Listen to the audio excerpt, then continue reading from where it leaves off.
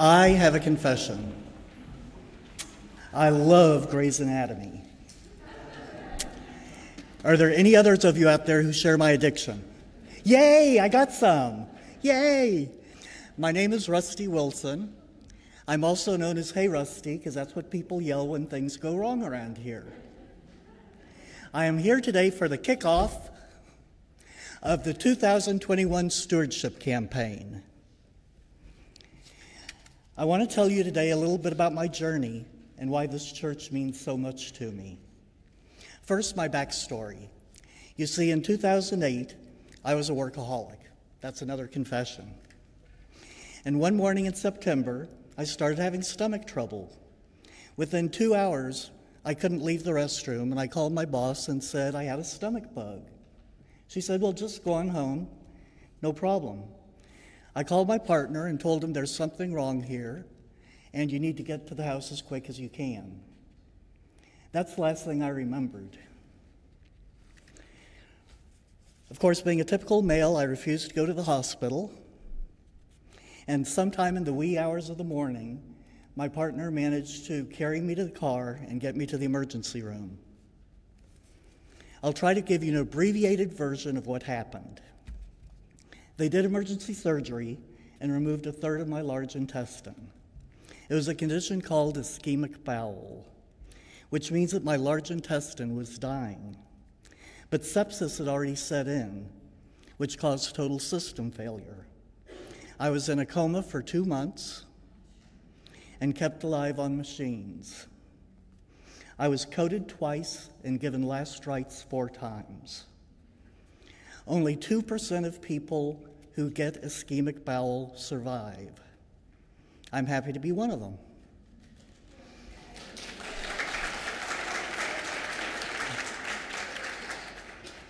So thanks to this amazing team of doctors, I stand before you, and they tell me I am a walking miracle. I was forced into medical retirement at the age of 51. Okay, now back to Grey's Anatomy. In last year's season, when the world was being terrorized by COVID, the main character in Grey's Anatomy, her name is Meredith Grey, she also got COVID.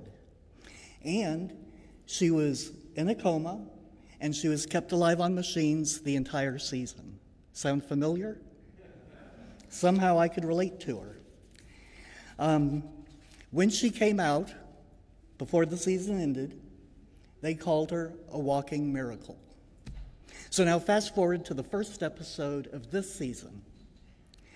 She met a guy whose life she saved years ago. And again, he wasn't supposed to live. And they called him a miracle. So she confesses to him that she just survived COVID.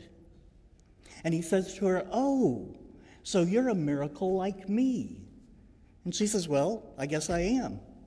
He says, well, that's a lot of pressure. So what you going to do about it? That's the very question I had on my mind 13 years ago. When I came out of the coma, I was still alive, but I was unable to work. I needed to keep busy, and I wanted to help others. So what you going to do about it? God led me to reconciliation, and he guided every footstep of mine along the way. In early 2009, I learned that a good friend of mine, y'all know Roxy Montesano from 8 O'Clock? His partner had passed away while I was in the coma, and I didn't know about it, obviously. So I called him to give him my condolences. We had dinner, and he said, do you want to go to church with me? And I've been here ever since. I love the size of our congregation. It's not too big, it's not too small. And like everybody else, you walk into the grounds and feel like it's your own private Garden of Eden.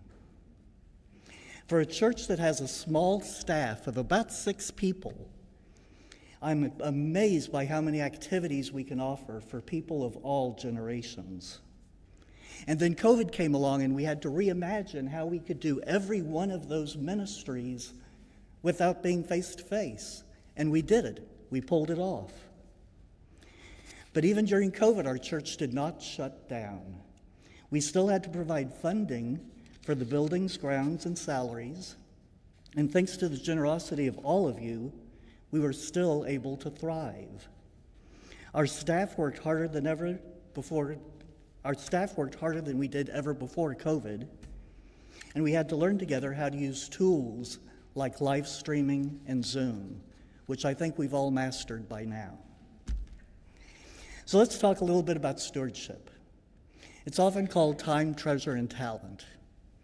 Now, the financial support, the treasure part, is absolutely necessary, but it's equally important to lead and participate in the ministries that make Rec thrive.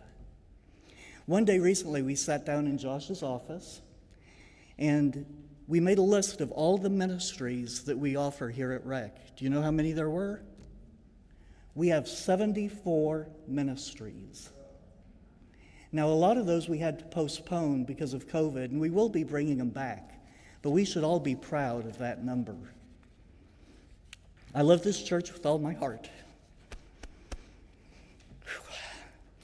You'll often see me scuttling around behind the scenes, making sure that all services, be it the 8 o'clock, the 9 o'clock, the 10:30, funerals, and weddings, all go off without a hitch. I'm the co-chair of the Altar Guild, I work in the office, and I'm part of the live stream team.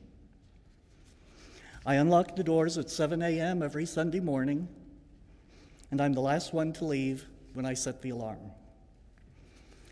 I consider all of you a part of my family, and that is what church is, and that is what makes stewardship so important. Now, after surviving the biggest pandemic in history, I believe that each and every one of you is also a walking miracle, because we're all still here together. So I ask each and every one of you, what you gonna do with it?